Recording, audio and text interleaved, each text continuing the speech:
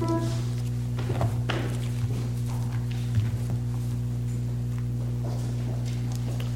going to look at the second part of Ezekiel chapter 14 today.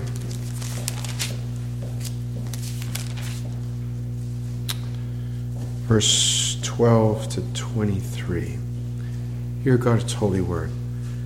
Then the word of the Lord came to me, saying, Son of man, if a country sins against me by committing unfaithfulness, and I stretch out my hand against it, destroy its supply of bread, send famine against it, cut off from it both man and beast, even though these three men, Noah, Daniel, and Job, were in its midst, by their own righteousness they could only deliver themselves, declared the Lord God. If I were to cause wild beasts to pass through the land, and they depopulated, and it became desolate, so that no one would pass through it because of the beasts, though these three men were in its midst, as I live, declares the Lord God, they could not deliver either their sons or their daughters. They alone would be delivered, but their country would be desolate. Or if I should bring a sword on the country and say, Let the sword pass through the country and cut off man and beast from it, even though these three men were in its midst, as I live, declares the Lord God, they could not deliver either their sons or their daughters, but they alone would be delivered. Or if I should send a plague among the country and pour out my wrath in blood, or cut off from man and beast from it, even though Noah, Daniel, and Job were in its midst, as I live, declares the Lord God, they could not deliver either their son or their daughter. They would only deliver themselves by their own righteousness. Thus says the Lord God, how much more when I send my 4 severe judgments against Jerusalem, sword, famine, wild beasts, and plague, to cut off man and beast from it. Yet behold, the survivors will be left in it, who will be brought out, both sons and daughters. Behold, they are going to come forth to you, and you will see their conduct and actions. Then you will be comforted for the calamity which I have brought against Jerusalem, for everything which I have brought upon it. Then they will comfort you when you see their conduct and actions, for you will know that I have not done in vain whatever I did to it, declares the Lord God. Amen. Let's pray. Almighty God, we worship and adore you as you are God, uncreated, underived, perfect, everlasting God. And we are your creatures of time and space that you have created to live with you forever, time without end. Pray, Lord, that you would speak to us through this word, that we would bend the knee to your righteous judgments, and we would rejoice, Lord, at your righteous mercy on a holy remnant. We pray this in Christ's name. Amen. What I want to do tonight, again, the passages, clear up to chapter 24, chapter 25, we're talking about judgment in some way in connection with Jerusalem. And then when we hit chapter 24, 25, and beyond, we're looking at judgment of God upon the nations, Gentiles. So the themes are somewhat fairly similar. So what I want to do, though, is I want to look at a couple of things, maybe to clamp down on some more basic truths. If you look at verse 12 and then 21, very, very basic, very fundamental, but I think it's necessary to really grasp this once again. Then the word of the Lord came to me, saying, and then you have what God says through his man Ezekiel, and then verse 21, for thus says the Lord God. This is the grand truth upon which every other truth in this chapter, in the book, in the entire Bible, is built. And I almost don't want to say it because it seems so simple, but what this is teaching us is that the Bible is the very Word of God. And I know that we are all professing Protestants, professing theists, Trinitarian, professing theists, that we're not atheists. But this text, verse 12 and verse 21, thus saith the Lord, teaches us that God is, God exists. And when I say God, obviously I mean the God of the Bible, the triune, true and living God. And we believe what this teaches us, that God is revealing himself to man in the Scripture. One of the reasons I think it bears maybe just a bit of a pointed application to it is all of the people that God is speaking to here would have said, of course, We're Judah. We're Israel. We're not Hittites. We're not Amorites. We're not professing atheists. They were professing theists. In fact, they're all over the place saying, we believe in the Lord. We believe in Jehovah. And the next thing you know, we see them bowing down to the Son as God. So it's one thing to say, I believe in God. I believe the God of the Bible is God.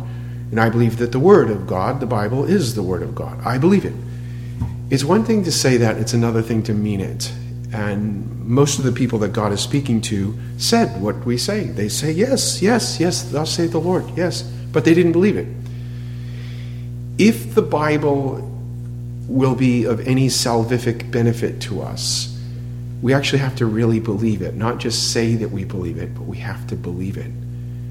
And we have to believe that the judgment passages are divine judgment. The mercy passages are divine mercy. That God has said this, and they're true, and they will come to pass.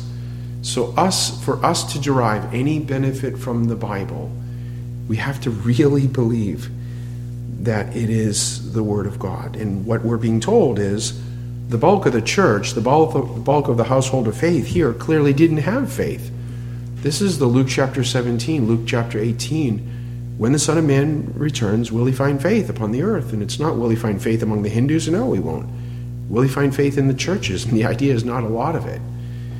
And that's what we're looking at actually here. I would say this, unless we believe, really believe, in God, we cannot be saved from God. When you think of judgment, it's actually the judgment of God. God saves us from himself. The Lord Jesus Christ saves us from the offended wrath of God. So unless we believe in this God, we cannot be saved by this God. Now, for a time, these people, and for a time many, many people in churches that don't believe the Bible really is the Word of God, even if they say they do, God permits in his infinite wisdom human beings to be God deniers, though they say they're God believers, for a little bit of time. And we call that hypocrisy, and that, of course, is the charge that we're all open to as believers because we still stumble and mumble. But a real hypocrite is a play actor. They say, I believe the Bible is the Word of God. I believe in Jehovah, and then they bow down to the Son. That's a hypocrite. These people are hypocrites. God, in his providence, allows people like that to exist in the household of faith only for a little bit of time. And I can't look at a person's heart. I don't know. So you admit them or you cast them out based on certain external things that you can observe. Beyond that, there is no policing of Christ Church. But then there will come a time when all the people that really denied God, they will believe in God. But it will be too late, because then they will receive not mercy from God, but justice. So when we come here, it's almost helpful for us to say regularly when we come to the Bible, this is the very Word of God. This really is the Word of God. And derive comfort from the comfort passages, to take warning in the warning passages. And I think it would be helpful for us to have our private worship, certainly our corporate worship. And then when we come to passages like we're looking at, we have both justice, and at the very end, you have the mercy. We've mentioned this before. Yes, that theme is so prominent. Judgment, judgment, judgment, judgment. And then all through the book, I'll save, I'll save, I'll save. These tokens of mercy. We have the very same thing here. So when we are convinced that the Bible is the inspired Word of God, it helps mitigate the pain of some of the harder passages. There are hard passages in them. He's going to send 4 plagues on the people to basically depopulate the place. And that's a fairly hard truth. But when we believe it's the Word of God, it helps at least our reception of that. And then we believe the mercy parts as well. And when we think of it, if you reject the mercy of God in Christ, the only thing that remains is judgment. So we come right away. We acknowledge that the Bible is the Word of God. Thus saith the Lord, thus saith the Lord, thus saith the Lord.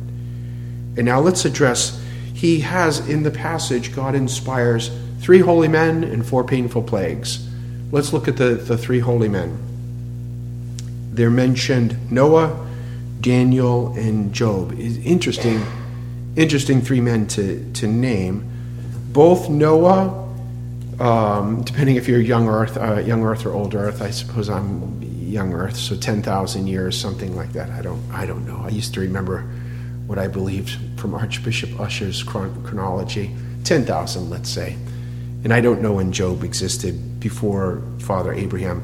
So you have Noah and Job. By the time of this writing, they're dead. But Daniel is a contemporary of Ezekiel. So you have Jeremiah as a contemporary of Ezekiel, and then Daniel. And they're all talking about Book of Lamentations written by Jeremiah. They're all talking about the Babylonian captivity. So Noah and Job are dead. They're in heaven.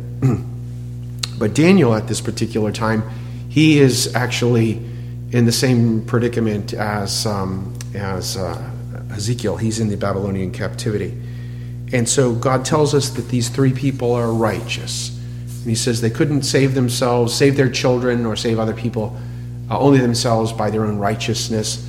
Remember, I can't remember when I spoke, either Sunday school or the morning sermon, I can't remember. But have theological guardrails. Know in your own theology certain things that you know, not open for discussion. I'm not talking about baptism or speaking in tongues or anything like that. You know there are certain things that there is no discussion. The Bible is the Word of God. Jesus is the Christ, God and man. The blood atones for our sins. Those kind of things. And you can work your Bible and find out where those truths are. And so when you hear the Bible say they're righteous, like Noah was righteous, Genesis chapter 6, well, wait a minute. Didn't he lay around with his pants off drunk? How is that person righteous? And then when we know those theological truths that are immovable, well, the Bible says no one is righteous. And so if I find God saying that man is righteous, and the Bible says no one, naturally speaking, is righteous, that now will direct us how these men are called righteous before God. We have on the outside of our bulletin Romans 5. It's like 1 through 11. I don't know why I took away the numbering, but it's Romans 5, 1 through 11. For a person to be considered righteous, we have to have alien righteousness, as Luther would say. We have the righteousness of Christ. So these people are righteous from forward-looking faith in Jesus. They believed in the Christ to come, not the same amount of information that we believe in. But when God calls them righteous Simeon, righteous Anna, it's because they're looking for the consolation of Israel to come, Messiah. And so that's why these men are righteous, and that's how we would reconcile it with the universal statements that natural, ungraced man is not righteous. I do want you to think of that. I just kind of fly over those points, just assuming that as Reformed Christians we believe that. Not all people are Reformed Christians.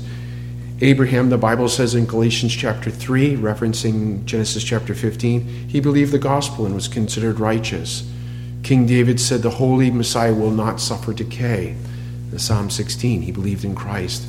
And we've talked about Moses suffering the reproaches of Christ from Hebrews chapter 11. Now, if you've ever read any commentaries on the book of Ezekiel, they're super interesting. But when you have these 3 men, these 3 holy men, there are theologians that are a little bit more speculative than I am, and they want to be dogmatic. And I appreciate their desire to be dogmatic. Thus saith the Lord. The difficulty with being too dogmatic here is I don't think the text gives us warrant to be too dogmatic. What I mean by that is this. The Bible doesn't say why God is choosing Noah, Daniel, and Job. It doesn't say why. It just tells us the general reason that they were righteous. Because you might want to delve into, I think Calvin does this, well, why wouldn't you bring up, if you were going to name characters in the Bible that clearly should be icons of righteousness, who's the first person that comes to mind if you know your Bible? Father Abraham is one. I'd for sure use Father Abraham. Moses, the deliverer, I'd use him. And then King David. Those 3 guys seem to be the pinnacle of the Old Testament saints. I'm not speaking against Noah or Daniel, but if we were going to write the Bible, we would pick the others. And so people are speculative why God didn't choose them and why God chose these people. We're told, as I say, in general, why God uses these particular three fellows. He says they're righteous. They're true believers is the idea. And so God is going to use these fellows as a contrast to the rest of Judah or Israel. He says, here are these three true believers, righteous. Even if they were here, I wouldn't save all these people. And the notion is that the better part, I think almost to a man, with the exception of maybe Jeremiah and Ezekiel and Daniel, they're unbelievers. They're not righteous. They don't have any faith. They're in the household of faith formally, but they have no faith looking for the Messiah to come. And that's the whole point. God says, even if I had my three righteous believers, I wouldn't save these unrighteous unbelievers. I'm going to judge them. And what's interesting, if you know your Bible, there are places where there is this kind of bartering conversation with God, or maybe a saint of God with God as an intercessor. And the notion is, even if Noah were to intercede, even if Noah were to pray to me, I wouldn't listen to him.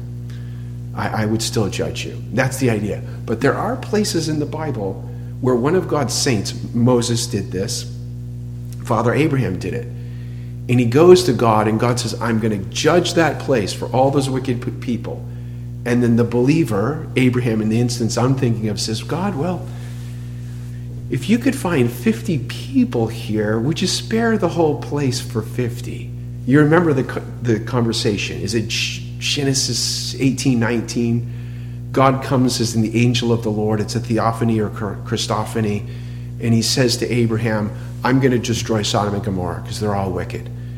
And then Abraham does what? And this is a picture of the believer. This is a picture of the believer. And we should have this heart. And I do wonder sometimes, would we have this heart? Imagine if God says, well, you see Provincetown or San Francisco, I'm going to turn it all into glass or a parking lot. I do wonder if us Christians would jump up or jump down on our faces and say, oh God, please, those are human beings. They're image bearers. Please have mercy. Or whether we would say, well, bad things happen to bad people. I'm afraid many of us would not respond like Father Abraham. When Father Abraham heard that God was going to destroy Sodom and Gomorrah, of course his nephew lived there. But the notion is, well, would you destroy the whole place? So he has this discussion, and he goes back and forth with God. He says, he goes to 50, to 40, and then God finally says to him, if there are 10 righteous people in this city, I won't destroy it. And were there 10 righteous people in the cities of Sodom and Gomorrah? There were not 10 righteous people. You had righteous Lot, and I think his poor daughters were not righteous, and his poor wife certainly was not righteous. And so there is this notion of sometimes God's people bartering with God. If you found some true believers among this mass of unbelievers, would you spare the whole lot of them? And there are places where God says, I would. But I want you to read this. And this isn't reference what I'm about to read. This is from Jeremiah, same context of Ezekiel. This is not, if I found 10 people in Sodom and Gomorrah, I would save it. This is Jerusalem. And this is Jeremiah chapter 5. And listen to what God says. It's the same idea. If you could find some righteous people, would you spare the rest of the unrighteous for the sake of the righteous? Jeremiah chapter 5, verse 1. Roam to and fro through the streets of Jerusalem. And listen to this. And look now and take note, and seek in her open squares, if you can find a man, singular. If there is one who does justice, singular, who seeks truth, then I will pardon her. And although they say, as the Lord lives, there's that hypocrisy, surely they swear falsely. God says to the people through Jeremiah, through Ezekiel, there's not one righteous person here. And the idea is excluding these prophets. And what that's teaching us is the mass. This is a Hebrews 3 and 4. This is a hard truth. The mass of the visible household of God, are unbelievers. They're apostates. And there's nothing new under the sun. And I'm not saying that we can't find it. There's a church with not one true believer. But God is telling his people they're unbelievers. And we remember when we reject God's offer of mercy in Christ, only judgment. God makes the same kind of a judgment, a statement. Even if these righteous people were here, I wouldn't save you. He does in Jeremiah 15. He says, 15:1, then the Lord said to me, even though Moses and Samuel were to stand before me, my heart would not be with this people. Send them away from my presence and let them go. The notion is the holiness of the true believer does not save the other people that they live near. You could have a righteous mom, a righteous dad, but unless our children are born again or our grandchildren are born again, our true faith, our righteousness that we have by being joined to Jesus does not save them. And so being near to a believer is not the same thing as being found in Christ. And that's the notion. That's why he said they would be saved, but no one around them. They couldn't even save their own children if their children didn't have faith in Christ. And one of the related truths to that, righteous people don't save anybody, only righteous Christ saves people. One of the truths related to that is that all people individually and personally are responsible before God for themselves. Now I'm leaving aside how God converts infants and how God converts the infirmed. I very much agree with our Confession of Faith, chapter 10 on effectual calling. God the Holy Spirit converts the elect infants and the elect infirms where, when, and how he wants. I'm sure he does. But leaving those folks aside, we are all culpable before God. And every man has to answer for themselves before God. Charles Spurgeon has, I put a quote of Spurgeon in here about trials, but Spurgeon has another quote. He's very pithy. He has a statement that says something like this: all people have to do two fundamental things alone, individually, personally. No one can do them for you. You must do your believing in Jesus Christ personally, individually, for yourself. We can't believe in Jesus for anybody else. If we could believe in Jesus savingly for another person, every mother would believe for their children. That's a fact. Even the Apostle Paul says, I would give the Israelites my faith if I could. Every mother would give their children their faith in Jesus if they could, but we can't. So every individual has to do their own believing. And then Spurgeon would go on to say the other thing that people have to do alone, personally, is we have to do our own dying. We have to believe in Christ alone, personally, for ourselves, and we have to die personally. No one can go through dying for us. When it comes to the day that we're going to die, when it comes to the way that God has designed for us to die, we have to do our own dying for us. We can watch people die. We can weep with them. I've been thinking about my mother like crazy lately. Very first person I watched breathe their last breath, I could not experience that for my mother. So we have to do our believing on our own for ourselves, and we have to do our dying. And obviously, if we're in Christ, we don't ever die alone. We die in Christ. But this is teaching us that a man's righteousness is not transferable, as it were, and God will not stop his justice because he has given mercy to some, and that all men are responsible. As I mentioned, this is also teaching us that the better part of the household of faith doesn't have any faith. Look at verse 13 to see how God refers to the sin of the people. We looked at this morning in our Sunday school lesson dealing with question and answer 14 from the Shorter Catechism on what is sin. The Bible talks about sin under various terms, and this is one particular term. He says, he calls Israel's sin the sin of unfaithfulness. So this is the sin of spiritual adultery. So they're apostates. A Hindu is not an apostate in the way that the Israelite here was an apostate. Apostate is falling from a place of integrity, so losing your integrity. And let's just say, I know we could take it back to creation, but let's not take it that far back. So the Hindu that's a consistent Hindu hasn't fallen from a place of integrity. They've always been worshiping a false god. But the professing believer in Israel has defected. They're apostates. So that's the person that's married to God, at least formally, who defects from their head and husband and then runs off with their paramour, their false god. That's an apostate. And that's worse. It's more heinous in the eyes of God than, say, the card-carrying Gentile pagan. And God says to his people that he reckons their sin, their unbelief, as a species of unfaithfulness. Now, the Old Testament, it would bring you up short when remember I said we look at this and we say, well, we've got to believe that the Word of God is the Word of God. The Word of God sometimes uses language that if we go slower, it would hurt our feelings. It would offend us. There are things in the Bible that are downright offensive. If you said them in public, it wasn't the Bible, people might give you a knuckle sandwich. To call people an adulteress, you're calling them a particular name, which is not a very polite name. And God says they have committed unfaithfulness against me. I'm their faithful husband and they are my unfaithful wife. And you think, well, does God use that language? Yes. Think of the book of Hosea. God says to Hosea, go marry a woman of harlotry. And he married Gomer. And what does he say? Gomer is my wife. Gomer is my wife. Gomer is Israel. Gomer is a harlot. She's unfaithful. And she doesn't even charge. She pays.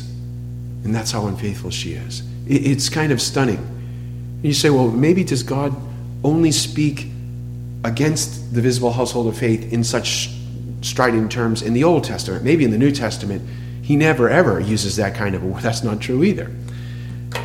James, writing to the scattered tribes, professing believers, you adulteresses.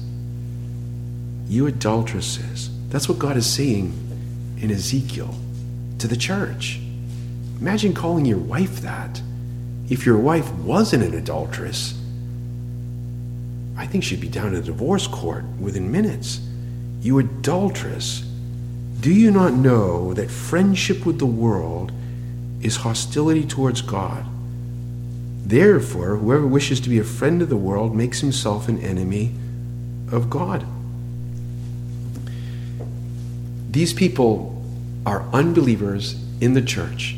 They say they believe in God, they don't. They say they believe the Bible is the Word of God, they don't. And look at the kind of preaching and preachers that God sends to them. He sends them the prophet Isaiah 6. He sends them the prophet Jeremiah, the prophet Ezekiel. He sends them the civil magistrate Daniel, all inspired by God. We're not talking a stumbling, bumbling, barely able to speak a few words, ordinary minister. Not that kind of guy at all. These are people inspired to speak the very words of God. And the people don't believe them. And they're hiring the false prophets. The false prophets are saying everything's wonderful, and they're saying, those are the guys. And here are the inspired guys, and the people say, we don't believe. Kind of a stunning thing. Again, there's nothing new under the sun. Paul tells Timothy, buck up. Be a good soldier. If you're faithful to the Bible, people aren't going to want to listen to you, at least not the most of them. There'll be a remnant that will want to listen to you. Those are the sheep. But the better part of them, they're goats. They want to hear funny stories. And your ministry is not to those people. Your ministry is to the elect of God. There's nothing new under the sun. And so I very much feel for my brother in the faith and my brother in the ministry, Ezekiel, but he has to press on. And the better part of the people of God are not believing that this preaching is the word of God. One of the things that we do learn here is, especially even as we look at the mercy passages, when God has mercy on some, that doesn't mean he won't have justice on the rest. And actually, on everyone that he doesn't have mercy, he's going to exact justice. But also, when God pours out his justice on the bulk, it doesn't mean that God won't have mercy on some. And both are meant to, one, warn us, and the other is encourage us. Then, so you have the three holy people basically indicting the rest of the the household of faith as unbelievers. And then God introduces these 4 plagues, or 4 severe methods of death. And he talks about what they are: famine and sword and these kind of things. These are, they represent God's strict justice. The verse that we quote all the time is Romans 6:23, the wages of sin is death. All this is exacting of the death penalty, and God is using these particular plagues and various things as the agents to carry out his justice against sinners. So you have sword, and that's the Babylonian war battles. You have famine. Famines are often associated with the war. We watch what's going on in the Ukraine. Famine. Wild beasts. When you kill all the men and you kill all the agriculture, the wild animals will populate the place. And then plagues. Plagues to kill both. The text says plagues to kill both men and animals, meaning you're not going to work with these animals and you're not going to eat the animals, because I'm going to send a plague and it will kill both men and beasts. All of those various forms of death sentences are what's called covenant curses. You see it both in the book of Deuteronomy and in the book of Leviticus. And if you were a Bible-believing Jew, if you actually believe the Bible, this is like John 3:16 in a way for the New Testament Christian. If I showed a New Testament Christian that was raised in a Bible-believing church, John 3:16, but I didn't say John 3:16, I just gave the words, they would all say, oh, that's John 3:16. When I come along here in the Old Testament and say, listen, you are unfaithful, you're a harlot, you're an adulteress. And because you're an adulteress, God is going to send these 4 things upon you. If you were actually listening to Moses or listening to your Bible, you would go, oh, these are covenant curses. These are God's curses on God's professing people for rejecting God and embracing false gods. Leviticus 26, your strength will be spent uselessly, your land will not yield its produce, the trees will not yield their fruit. If then you act with hostility towards me, and you are unwilling to obey me, I will increase the plague on you 7 times according to your sins. I'll let loose among you the beasts of the field. They're going to bereave you. They're going to bereave your children.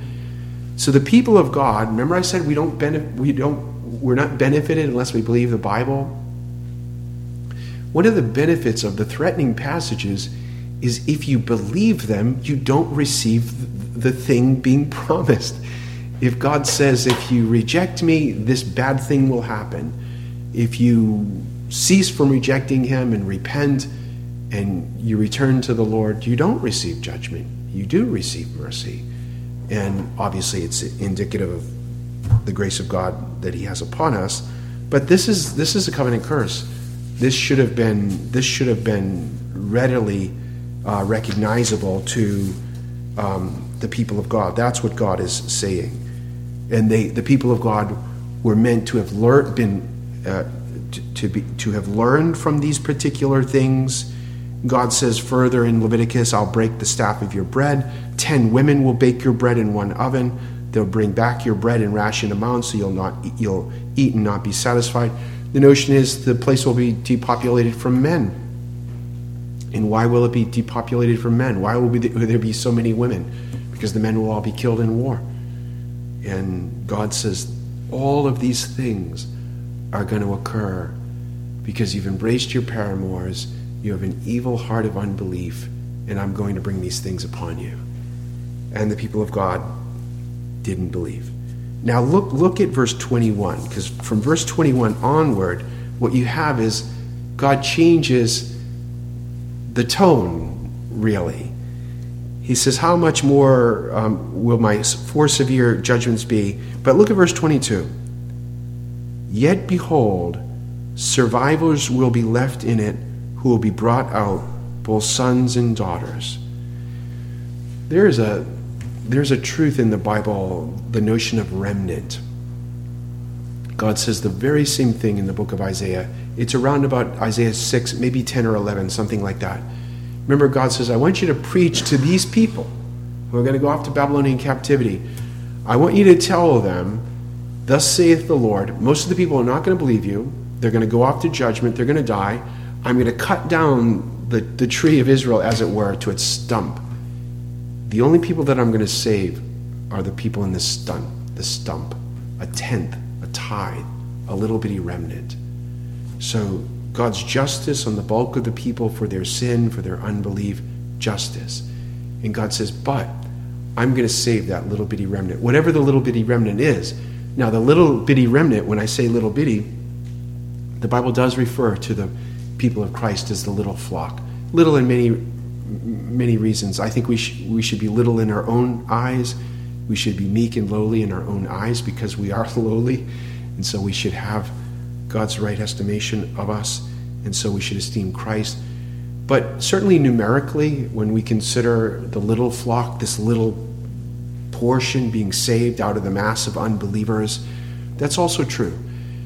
But on the great day of judgment, which this day kind of typifies, the great day of judgment, that little bitty flock, or that little bitty remnant taken over the thousands and thousands of years that people have existed, the Bible says there'll be myriads and myriads and myriads. So I think there's a cult that says only 144,000 people are going to be in heaven. Everybody else gets, I don't know what, we get the back of the bus. They take that from the 144,000 sealed from Israel in the book of Revelation. That's wrong.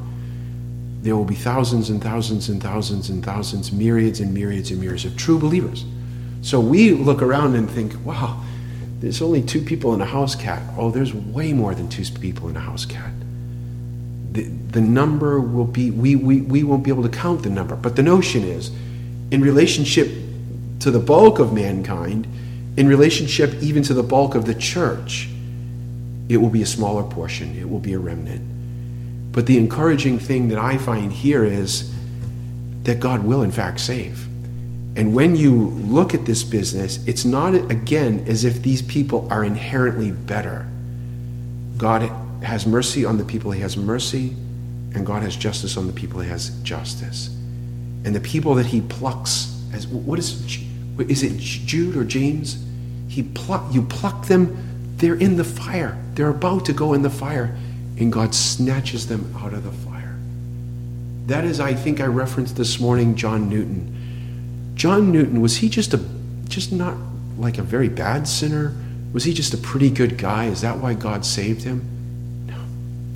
Even John Newton says, read a biography on John Newton. When he forsook the religion that his mother taught him, he decided, I'm going to be the best pagan there ever was. And if he was a slaver, and he was a slaver, and you have complete control over people, guess what you think guys are going to do? And he did it. That's the kind of people God saves. Right from the fire.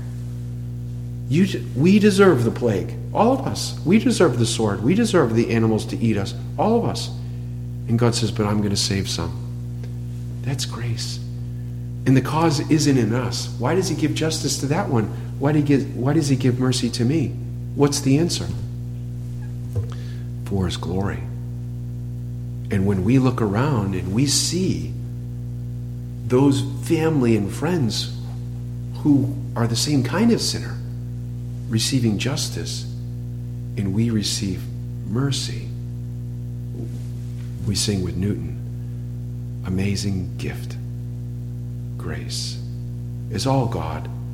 And then God says he's going to take these people that he plucked from the fire, he saved by pure mercy, and he's going to bring them off to Babylonian captivity. And what will they provide for the people in captivity? Comfort. Comfort. People will say, God has not treated us completely as our sins deserve. God has extended mercy, even though the only thing we deserve is justice. God is a good God. God is a good God. Let's pray. Father, I thank you for your word. Your promise to judge sinners is frightening, especially when we know ourselves to be sinners.